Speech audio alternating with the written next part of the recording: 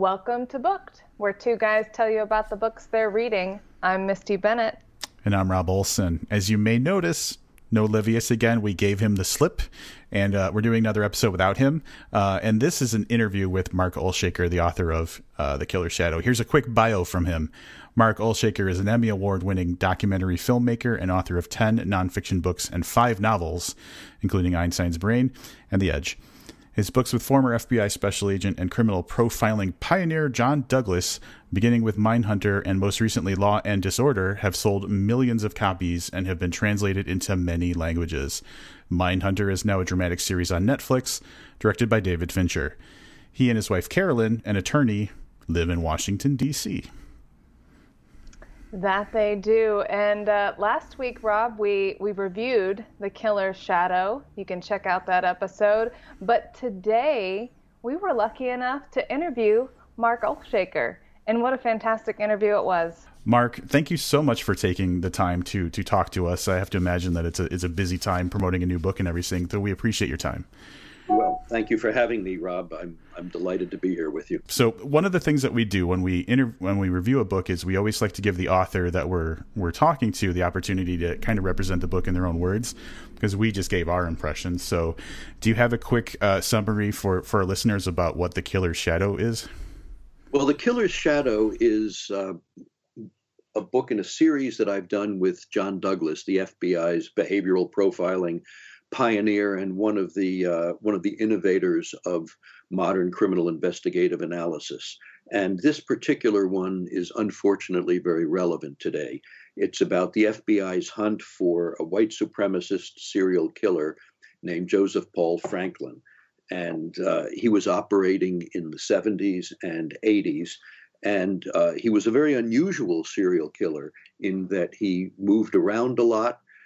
He did not have a particular individual victim of preference. His generalized victim of preference was Jews, Black people, and mixed race couples. And he was on a self-styled mission to foment a race war and change the character of the United States. And unfortunately, he has become a hero and a spiritual father to much of the right-wing extremist groups that are operating today, which we can talk more about if you like. So this is both a mystery story, it's a warning, if you will, and it's a deep dive into the mind of a particularly perverse kind of serial killer. Perfect. And as a follow-up, what do you hope the average reader will take away from reading this book as you've described it?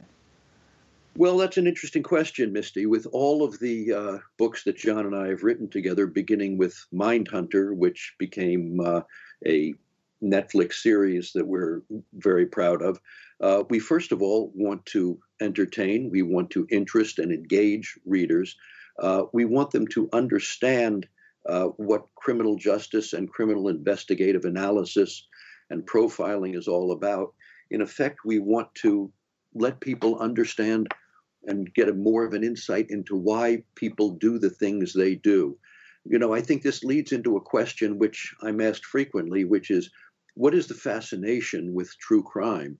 And I think probably the fascination with true crime has to do with the fact that it is really about the human condition, as we call it in literature, a subject I'm sure you all talk about constantly in your show, but it's the human condition writ large. It's the human condition at the extremes, people doing the things that most of us constrain ourselves. We all have feelings of love, hate, jealousy, revenge, envy, resentment, whatever.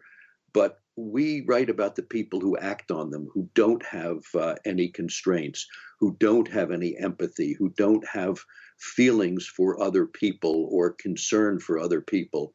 Everything is about them. And we think it's both important to write about them and interesting. I think if you read The Killer's Shadow, you will understand how somebody like Joseph Paul Franklin became the kind of person he is. He was. Fortunately, he's been executed since in the last several years. But this is what we want to write about. We want people to understand why these aberrational people do the things they do. We want them to understand that they're not like us, why. And we think it's very important to be aware that these kind of people are out there. That's awesome. And kind of similar question, but with a different spin to it. With the books that you write about these criminals and why they do what they do, is this also intended for or possibly useful for people in law enforcement? And if it is, like, would it be in a different way than how you would expect civilians to take information away from it? Well, that's a very interesting question. We've been very careful over the years not to sort of give away anything, if you will, not to give away secrets. Mostly that's not an issue. But I think since people like John Douglas and his colleagues at the FBI Academy in Quantico, Virginia, they saw a lot of things that ordinary police officers, sheriffs, deputies, investigators don't see a lot of. They were sort of the national specialists. So I think any law enforcement official reading this book probably could get some perspective and a wider perspective and understanding of what these people were like. I mean, if you go back to some of the unfortunate events in our recent past, like Charlottesville, and see why did that happen? Who was involved? Why were these mostly young men, white young men, marching down the street with tiki torches, chanting, "Jews will not replace us," and "blood and soil," which was one of the prime slogans of Nazi Germany. And we try to explain why these people are the way they are. And then the big challenge, and this is one that I'll admit we haven't really solved, is how do you determine which of those people who belong to the Ku Klux Klan or the National States Rights Party or the American Nazi Party or the National Socialist White People's Party or any of the number of groups that have names like that, the Proud Boys now, whatever. How do you determine which of those people are just going to march and proclaim slogans and complain and be resentful of people who are others, and which ones are going to do what Joseph Paul Franklin did and actually move from the rhetoric to the violence? And that's really the challenge that we faced. Normally I know your readers can't see me, but you can. Normally, when I do these kind of presentations, I can do it off the top of my head. But Joseph Paul Franklin was such a prolific serial killer. He operated in so many different methods and over so many different eras that I've had my research assistant, Ann Hennigan, write up charts for me so that I can keep track of them all, because I don't want to make a mistake. And wow. since the victims are really so important to us and what we do is for the victims, I don't want to take a chance on confusing or disrespecting any of the victims of this monster. So I'm glad you said that, because, and we called it out in the review, was I want to say again that the dedication in the beginning of the book was beautiful. And I think it's one of the, I like a true crime type of book like this, where it's obvious that it's not glorifying the bad person. It is absolutely doing justice to the people who are victims, but then also, it's very obviously a theme that you're raising awareness about why these types of things happen. So the dedication, it's funny because when I read the book, I saw it, but going back after I finished reading the book, I feel like the dedication was even more impactful, having read everything that happened. Well, I'm so glad you mentioned that, Rob, because that is really what's most important to us. John and I have become actually very close personally with a number of families of murder victims over the years and crime survivors. And they are the ones who are the real heroes. They are the ones who are really important. And the one of the things people ask all the time is, well, what's the relationship between true crime that we write about and crime fiction or hybrids like the Mindhunter television series? And one of the things we say is the one thing we cannot abide is any time that the perpetrator, the serial killer, the repeat predator is made into any kind of hero or glamorized in any way. And, we owe a lot of this genre, let's be honest, to Tom Harris and Red Dragon and Silence of the Lambs. But the one we do object to is this kind of glorification of Hannibal Lecter.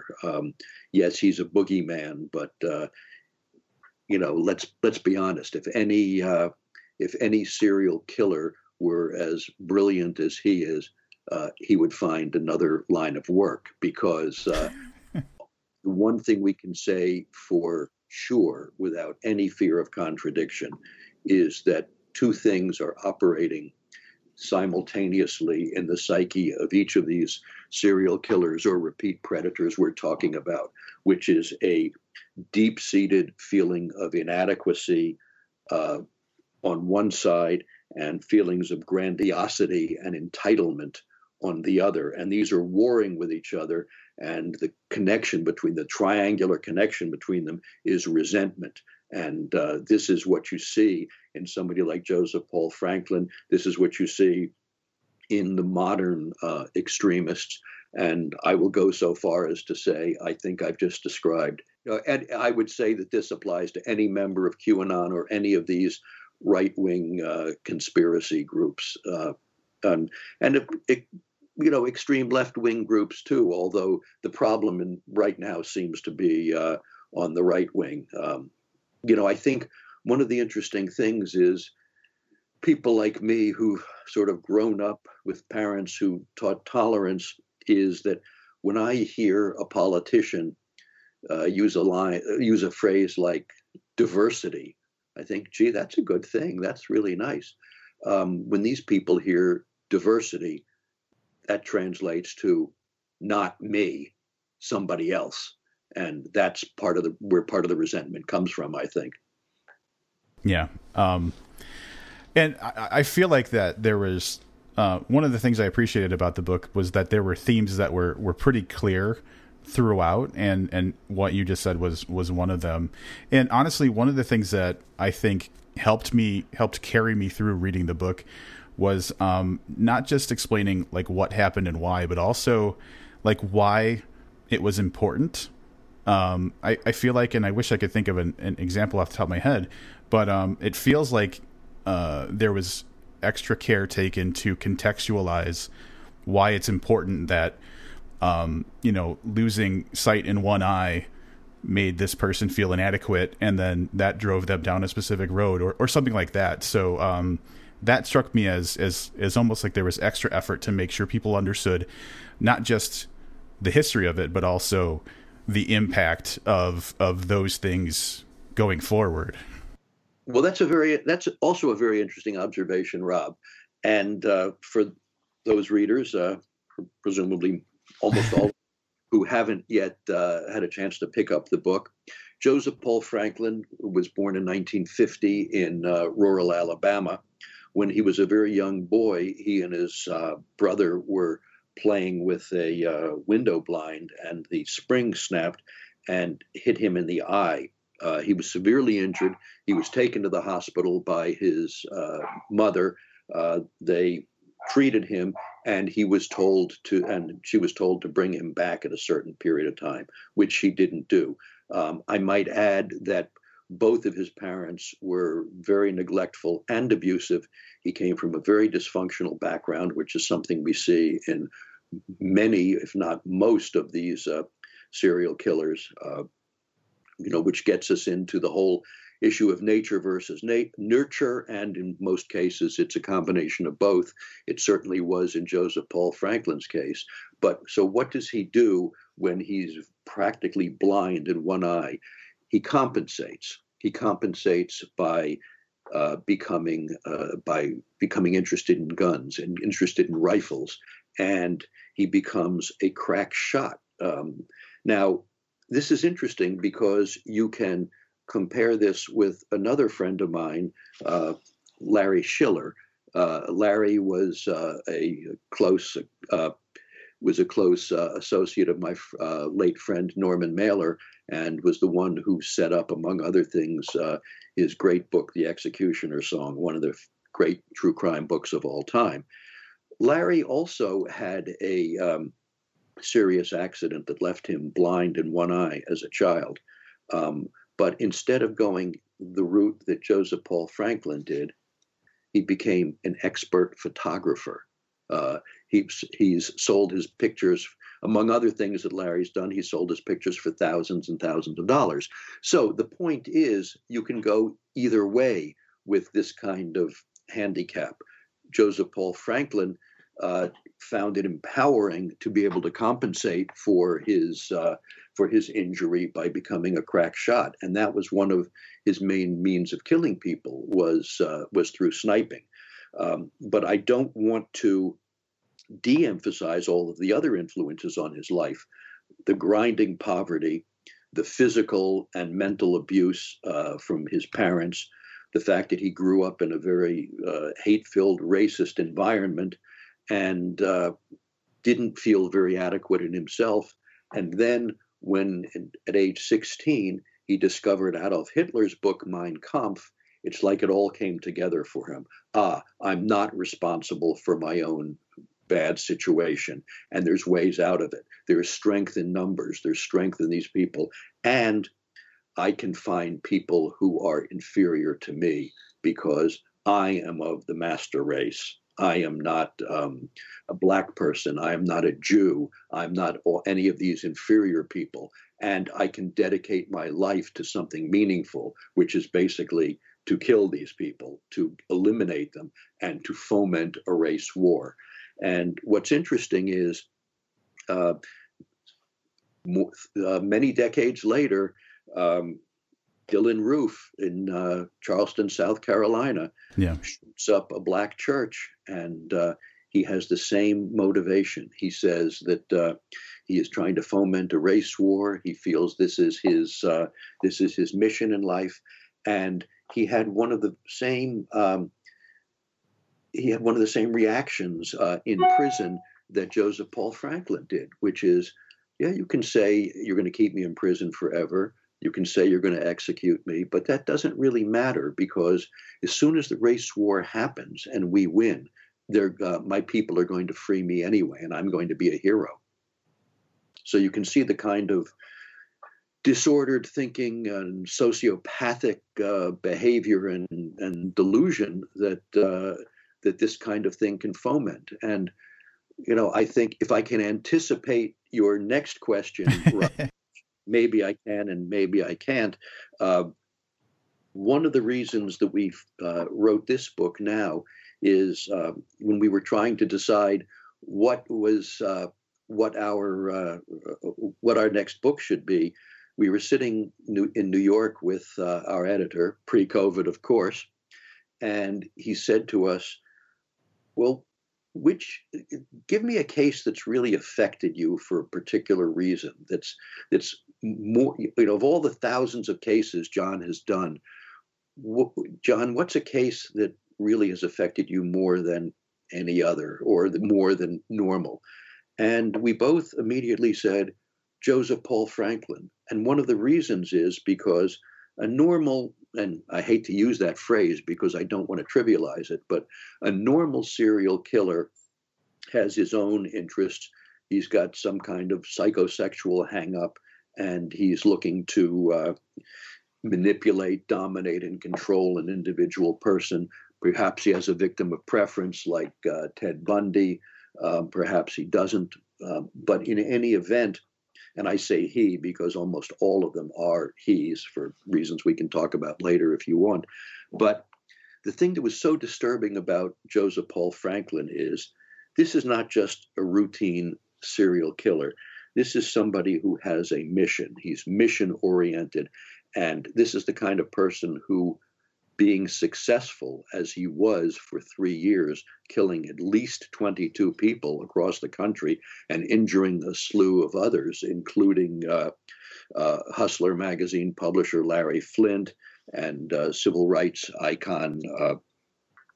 I'm sorry, I'm forgetting. Vernon Jordan. Vernon Jordan, thank you. Yes, and but the other people look up to him, admire him, want to emulate him. In fact, one of the scariest things that we've noticed is, and this is at the end of the book,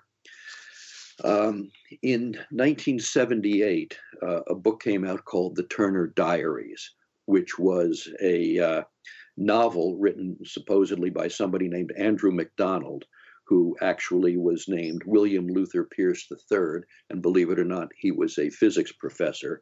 And it purports to be the story of how a group of right-wing vigilantes essentially took over the government and got rid of all of the inferior people like African Americans and Jews.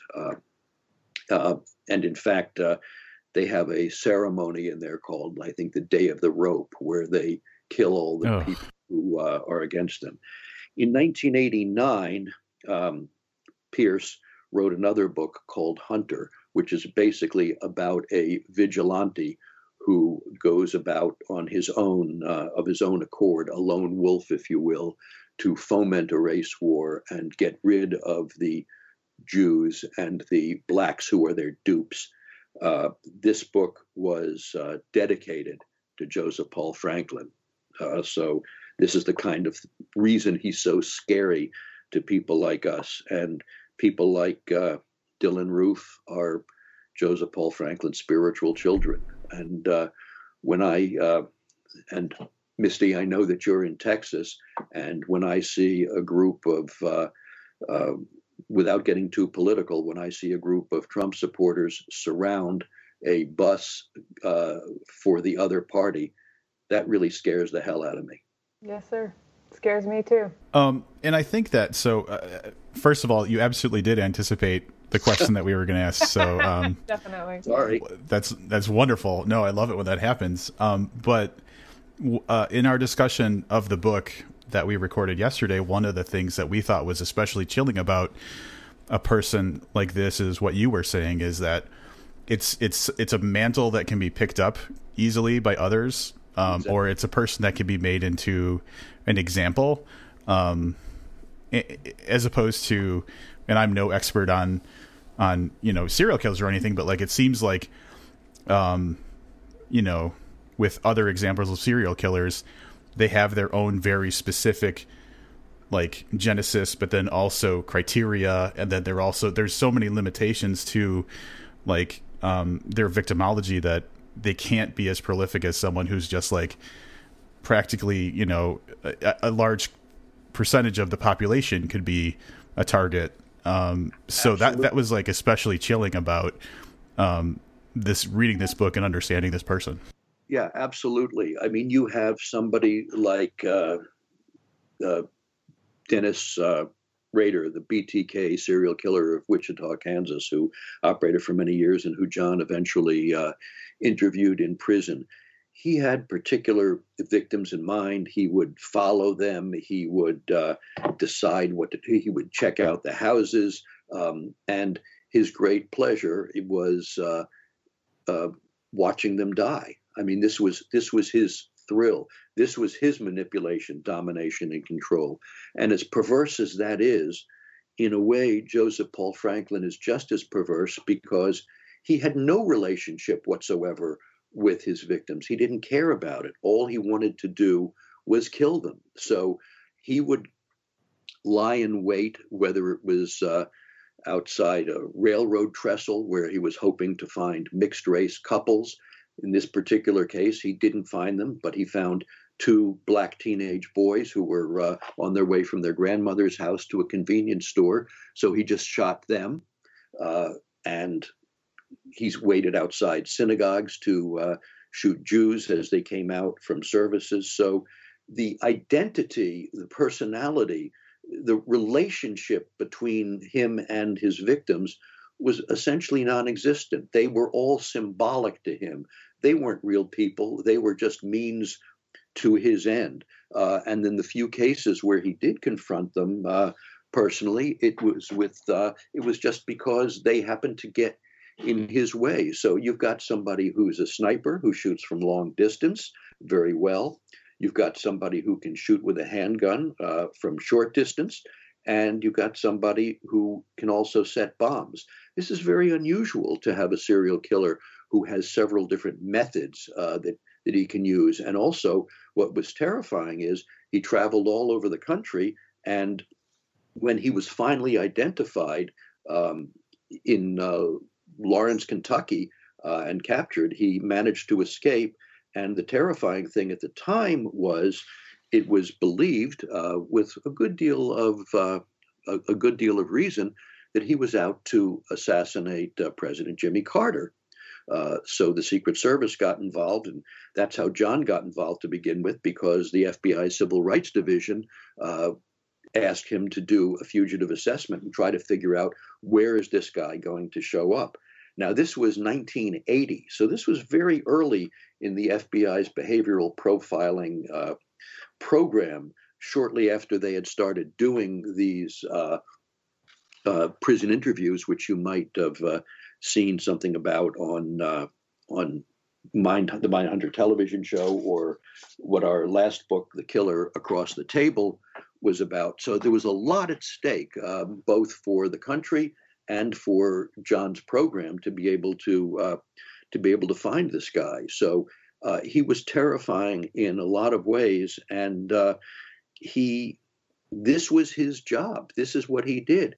He also happened to be a very prolific bank robber, but the bank robbing was just to support himself while he traveled around the country, carrying out his so-called mission. And what's very interesting about him is he had joined all of the right-wing conspiracy and hate groups. He had joined the Ku Klux Klan in Atlanta. He had joined the American Nazi Party, which evolved into the National Socialist White People's Party in Arlington, Virginia. He joined the National States Rights Party, and he didn't stay in any of them very long, because he thought they were just all talk. They just wanted to talk about their hatred and resentment, but he wanted to actually turn it into action. And that's when he becomes a lone wolf. And that's when he evolves into the serial killer that he becomes. And that's the scary part, because what makes him, or Dylann Roof, or somebody like that, evolve from somebody who's just this inadequate, losing malcontent, into somebody who's going to actually take action and really hurt people, which is, I think, what we're facing today. And I might add that we're recording this the day before the election, and regardless of who wins, I think we could be in for some unfortunate action in the days and weeks going forward. I would agree with that. And you kind of took my next follow-up as well, because I do think, going back to a comment that was already made about the events in Texas over the weekend with the Trump train, and I think also just the where we're at as far as leadership not taking accountability for speaking against acts of violence such as that, and also the what's becoming so popularized is the marginalization of different groups, and creating more and more groups of others, which is specifically what Franklin's whole victimology was about. They were not human beings to him. They were just targets that happened to belong to a group of who he had identified as an other. And I think we're seeing more and more of that since, probably the last election. Misty, you're absolutely right. And I think you brought up an extremely important point, which is, I hope, a theme of our book, which is that words have power. They have tremendous power, and they can have a power for good or a power for evil. And I'll give you two completely different examples. One is the kind of rhetoric we're hearing today when the President of the United States compliments people who or encourages people to commit acts of violence, not overtly, but certainly encourages them. When there is any reasonable leader, it seems to me, and I don't want to get political here, but any reasonable leader, when a group threatens to kidnap the governor of Michigan and the governor of Virginia, and that is not roundly condemned by the President of the United States, but instead those governors are criticized, those words have tremendous power and tremendous significance and tremendous encouragement to certain people. Now, let me give you another example of the power that words have. One of the things that Joseph Paul Franklin used to do is he felt it was his responsibility, part of his Don Quixote, white knight, if you will, persona, to protect white womanhood from ravages of this African-American and Jewish threat.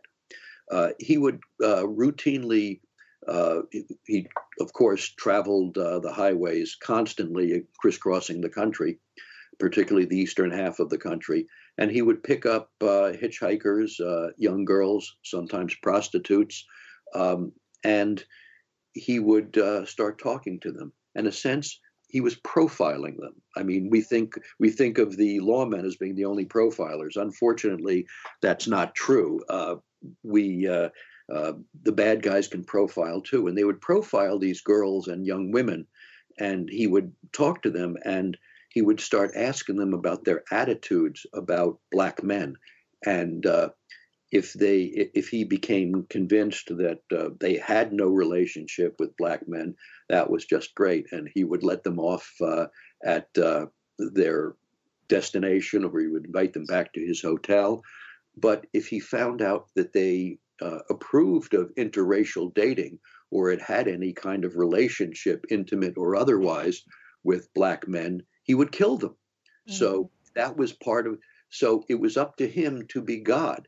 He could protect them, or he could punish them. That was up to him, and that's another very scary concept to me. So I want to say that it's gratifying. You haven't heard our review of the podcast of the book because we haven't posted it yet, so you didn't have the. Very positive, but a lot of the things that you are calling out as being specifically important about the book are things that we were very enthusiastic about. So to me, that means either we're like particularly insightful, or more likely you guys did a great job of getting your point across very clearly, because like when you're saying... One way or another, got it. And that's yeah, and so the powers have, the words have power, and all that was one of the things we spent a good amount of time talking about, because it was the impression was it was a very important message in your book. If it's all right, I'm going to pivot away to kind of a more general writing question. We're a little curious about the concept of co-authoring in general. And especially with this book, and I'll admit, I haven't read the other books that you've co-authored with John Douglas, so I'm not familiar. But this one definitely had the narrative represents John's specific experiences. Sure. So for me, it was not so easy to discern the two different authors' voices. So what is the co-authoring experience like for the two of you? Well, that's very interesting. I'll back up and say that this all started years ago. I don't want to say how many years ago, because but I have been a writer, novelist and nonfiction author for a long time. I published 4 novels before I ever met John, thriller novels, and I had been doing writing and producing for Nova, the PBS science series. And around the time that I read Silence of the Lambs, I went to the producer of Nova, Paula Apsell at WGBH in Boston. And I said, Paula, I've read this novel, Silence of the Lambs. They're making a movie out of it. If the movie is anywhere near as good as the book, I think it's going to be a big movie. Why don't we do the real story behind these FBI profilers? And I got some resistance at first, but I was persistent. And this was obviously before 9/11, before profiling became a big thing. And the FBI kind of welcomed us in. So wow. We did a film. We followed John's unit around for quite a while, found some good cases. We produced a film called Mind of a Serial Killer for PBS Nova, which did very well in the ratings and was nominated for an Emmy. And so I was kind of taken with the whole subject and fascinated by it because, as both a novelist and a nonfiction writer and a documentary filmmaker, you're always looking for great characters. And these guys are all great characters, particularly John Douglas, this sort of legendary profiler who just looked like an FBI agent should. And then I don't remember how long it was after that, but either months or a year or so, John called me and he said, I'm getting ready to retire from the FBI now. And do you think anybody would be interested in my story? And I said, well, I certainly am, but let's see. And he said, if it is, would you do it with me? And I said, yeah. So I talked to my agent. We went up to New York. We presented it. By this time, the movie of Silence of the Lambs had come out. So, and the Scott Glenn character was clearly John Douglas, and everybody was interested. So we got a good offer. We went with Scribner, which is part of Simon & Schuster. We did the Mindhunter, which became, thrillingly a big bestseller. And it did well enough so that we kept going. And I think Killer Shadow is probably our 9th book together. So to get back to your original question, I think over the years we've kind of morphed into each other. It's seamless partnership. And John, we say that John is a detective, masquerading as a writer, and I'm a writer masquerading as a detective. So we work on the stories together. We decide what it's going to be. I'm obviously the primary writer, but we've gotten into, I think we've developed a narrative form that does very well and kind of represents a good narrative voice. And if you say, well, can I write without John at this point? Well, I certainly need his input, but the important thing is that I've had tutoring from the best for 25 years now. So I have John said to me recently, he said, you've been with me now longer than any of the profilers who I worked with. So he said, you probably know as much or more than they do at this point. I think the difference is that whatever I may know, John has the confidence, the background, the insight to get up in front of a task force group where life and death is on the line and say what he thinks and do it with conviction. I don't know that I would feel that level of responsibility. I'm happy writing about it. And so to get back again, swing back to your original question, we can say in effect, he's Sherlock Holmes and I'm Dr. Watson. That's an excellent way to put it, I would say. Yeah. I love that. A little follow-up, more of a compliment, if you don't mind, to in what you answered to that question. One of the things we discussed in the review yesterday was how exceptional the construct of the book is, and how you laid out everything, the order, the timeline that you went with, and as well as kind of outlining one of the things that we see often on not Mindhunter specifically, but other police procedurals and things of that nature, they almost create a kind of magical sense to detective work. And I think what you guys beautifully put together is a combination of the dogged investigating that has to occur, as well as the psychology that detectives like John Douglas bring to the table, and then also helping, regular normal readers like myself understand this is why all these pieces have to come together so that we can capture these people, understand these people, and get better at investigating. Well, again, Misty, I think that's particularly insightful because that's what John did. He and his colleagues studied these people, went into the penitentiaries, tried to correlate for the first time what was going on in the offender's mind before, during, and after the commission of the crime, so that they could understand and interpret the physical, forensic, and behavioral clues that came out. But we stress people like John Douglas, they don't catch criminals. They help local police forces, investigators, police officers, detectives catch the criminals. And in the best cases, it always is a collaboration of dogged police work and detective work and interpreting behavioral clues in science and interpreting the physical and scientific evidence. For example, just to stray for a minute to one of our previous books, sometimes you can sort of say what didn't happen. You may not know what happened. You can only say what didn't happen. For instance, in the case of the murder of JonBenet Ramsey back in the 90s, we still can't say for sure who did it, but we can prove to you forensically, behaviorally, and a combination of all of this, we can prove to you that the Boulder police were wrong, that it was not either of the parents. I've done lectures on this, things like that.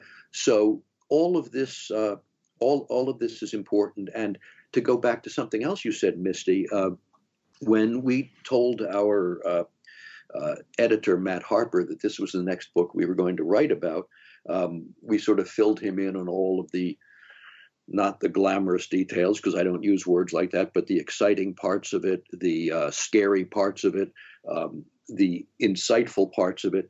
What we really hadn't figured on and hadn't really remembered was how incredibly complicated this case was. So our researcher, Ann Hennigan, really did have to put together a very complex timeline for us. And, again, John and I still have to check it to say, all right, now was so-and-so killed before so-and-so, and was the bombing before the sniping, and was he in Cincinnati before he was in Indiana? And it got really complicated when I got really confused because I said, wait a minute, so-and-so is not the is not the district attorney of whatever county it was. And then suddenly I realized, I think we wrote this in the book, and I said, oh my God, we have crimes in two different states, but the name of the county is the same. No. Oh my goodness. Its own prosecutor. And so, if my head reeled as a writer trying to put this together, and John's head reeled just trying to remember, what he'd been through with all this, we can only imagine what the investigators at the time had to go through trying to figure this out, figure was there linkage between all these cases around the country? Did a bombing and a sniping have anything to do with each other since the victims were similar, or were there two people operating against Jews at that point? So you can just see how complicated it gets. And so thank you for saying that we kept it straight, because that was probably one of our greatest challenges. And I'll echo Missy. I think that it was a very tight and clean presentation. That we all have a good editor. Here's a shout out to Matt Harper. He's terrific. Awesome. Yeah. It was a great reading experience. Now, I'm steering the ship in a different direction again, because I want to make sure we get this question in, because, obviously there's an intentional timeliness to the release of this book. Like you mentioned earlier. But outside of crime and law enforcement, you've also done work in a variety of areas, including, viruses and pandemics and stuff like that. So before we started our official conversation, you mentioned some of that work. So what's having the experience you have and the work you've done, what's going on in your head about what we're going through right now? Well, this is very interesting. I would like to say that I have planned out my whole career. I haven't. It's sort of wanted to be a writer after college, and it just sort of happened. I do come from a medical family. My late father was a doctor and a medical school professor. Both of my younger brothers are doctors, and one sister-in-law is a doctor. So I come by it. I'm, in fact, with my wife being an attorney, I'm definitely the least educated person in my family circle. But be that as it may, I also got interested early on in writing about public health and epidemiology. I wrote a book back in the 90s, I guess, with a man named C.J. Peters, who was the chief of special pathogens for the Centers for Disease Control. And if you remember Richard Preston's bestseller, The Hot Zone, CJ was the hero of that in fighting Ebola arrestin in Virginia. And then 3 years ago, I wrote a book called Deadliest Enemy, with our war against killer germs, with Dr. Michael Osterholm of the University of Minnesota.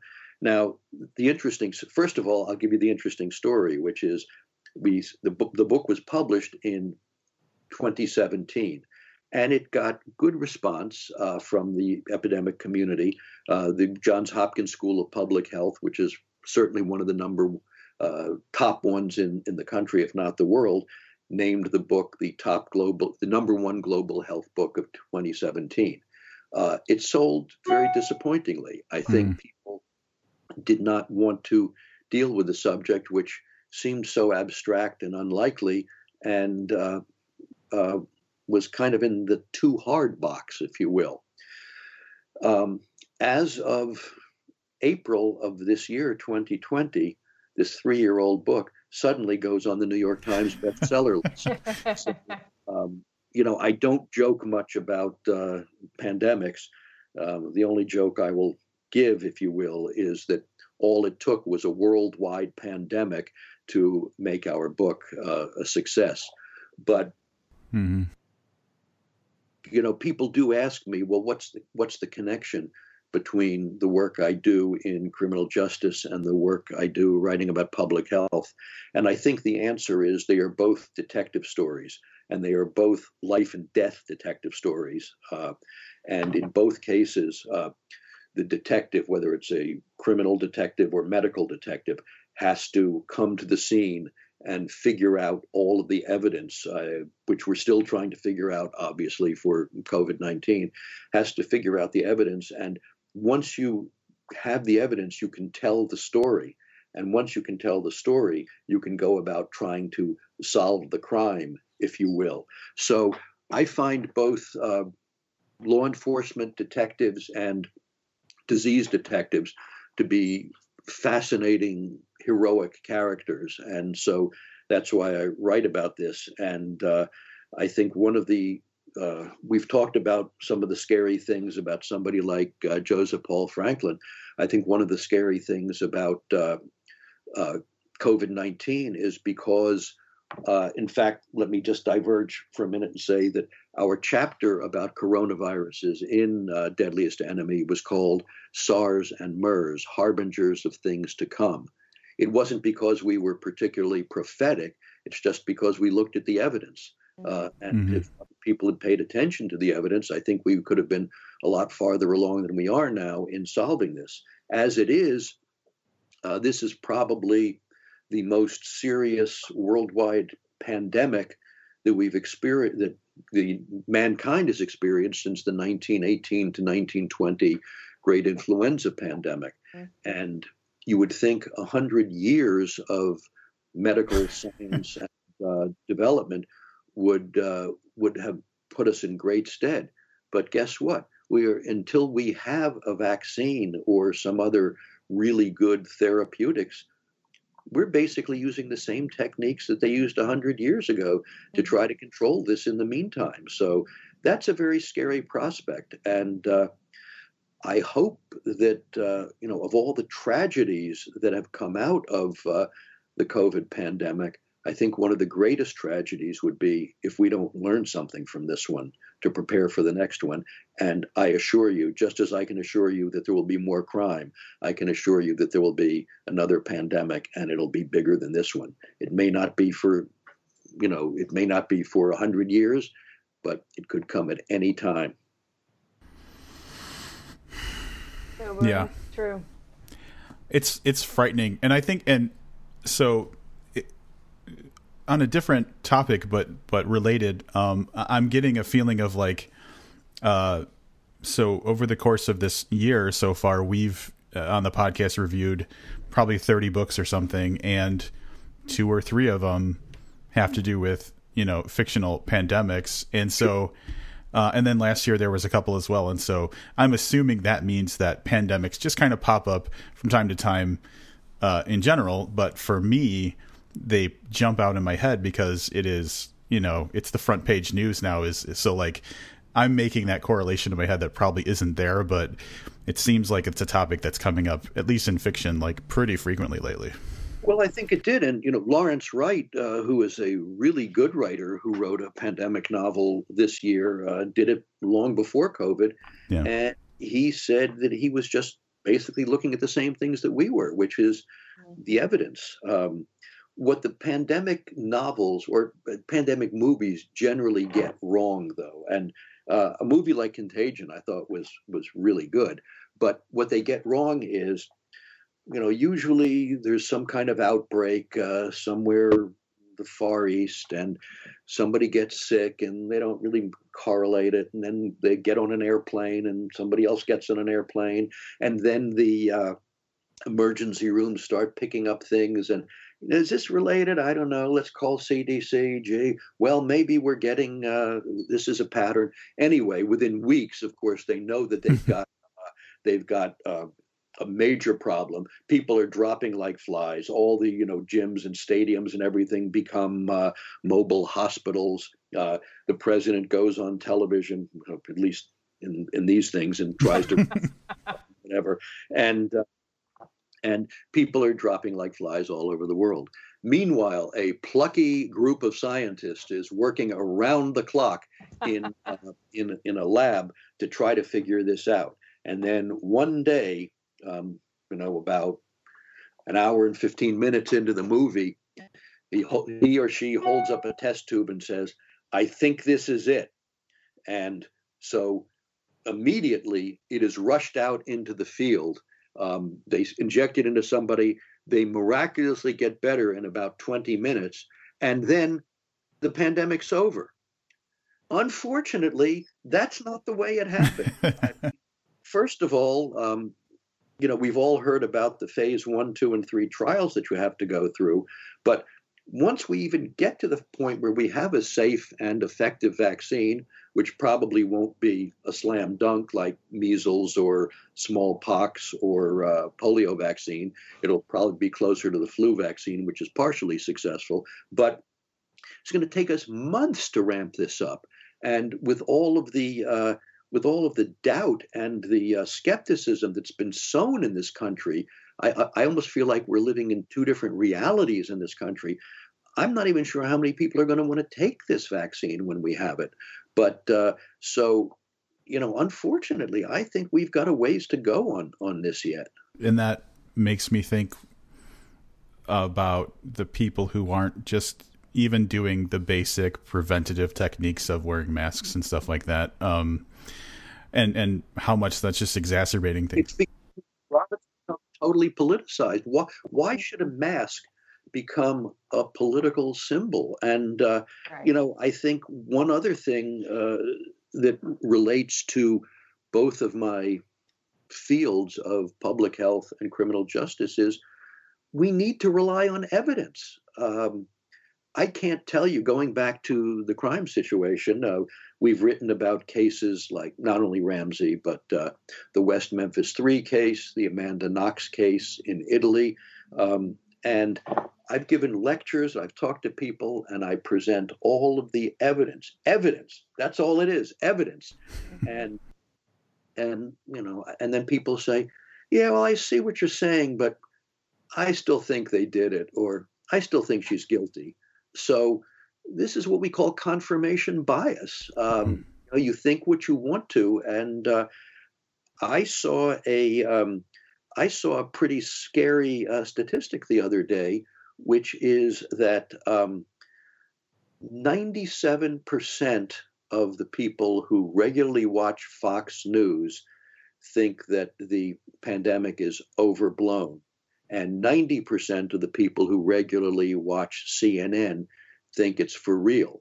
Now, I'm not either endorsing or criticizing either network. I'm just saying that it's scary to me that we have these different realities in this country. Yeah, that's the thing that's frightening, is that it's not necessarily that one group thinks so extremely that way and the other. It's the fact that like those two exist at the same time, and I feel like that divide is just being pushed further.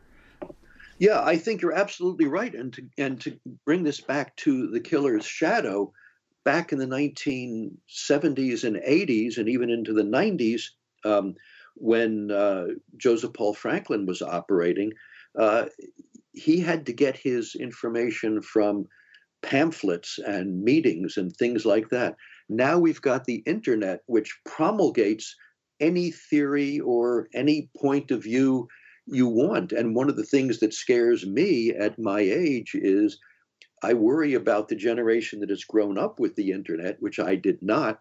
And, is every source on the internet the same to them? I mean, Right. are the New York Times, the Drudge Report equal in terms of their authority, or even Wikipedia for that matter? So again, it all comes back to show me the evidence. And I think that to tie it back into the general conversation we're having, one of the feelings I had when me and Missy were talking yesterday about the book was that, and is probably, speaks to the timeliness of releasing The Killer's Shadow, is that voice of like faith in facts and data is absolutely necessary. And it's something that not only needs to be taken seriously, but like needs to be, like encouraged. So amen. I couldn't agree with you more.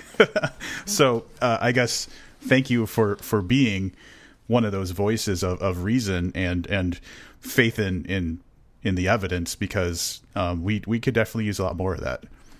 Look, we all want to encourage creative imagination, but it has to be grounded in facts and reality. And I'm going to be aging myself, Rob, but early on in my career, I was a reporter for the Washington Bureau of the St. Louis Post-Dispatch, covering Watergate.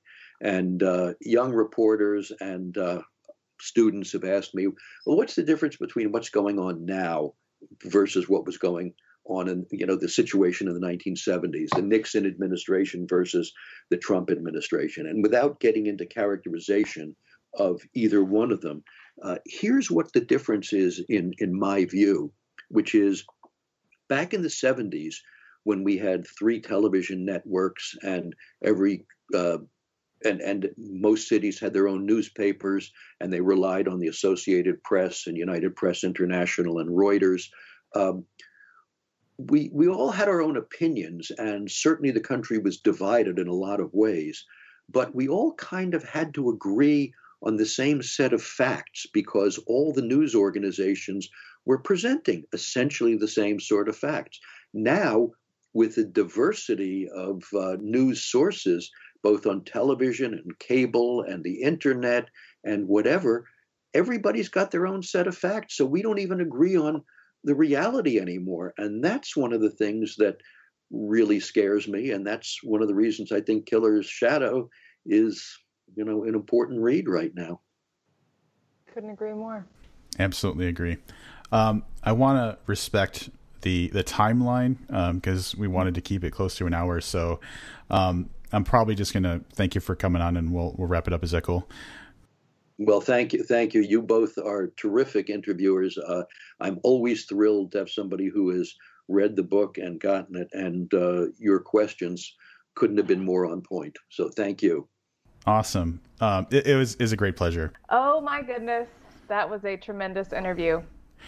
And I say this every time we have a good interview, but you can just get a sense that that a person is going to be good in conversation, and I felt it going into this interview. But man, in addition to being like having an amazing and interesting life, this man knows how to talk, and that came through. Is very apparent in this conversation. It was wonderful. Absolutely, he was extremely generous with his answers, very detailed and thoughtful. Oh my! I can't say enough about what a fantastic interview that was, and how grateful I am that he was willing to come on and spend that time with us.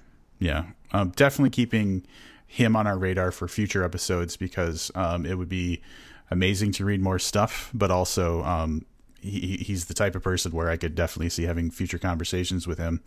Now, just as a reminder, his book with John Douglas, The Killer's Shadow, which we recently reviewed, will be releasing a week from the time this episode is out. So November 17th is the official release date for that book. I strongly recommend it, and I believe, Misty, you probably feel the same way. Absolutely. So that's going to wrap it up. Thanks for joining us for this awesome, amazing interview. We're still like bathing in the afterglow of it, so you could tell our energy is still pretty high.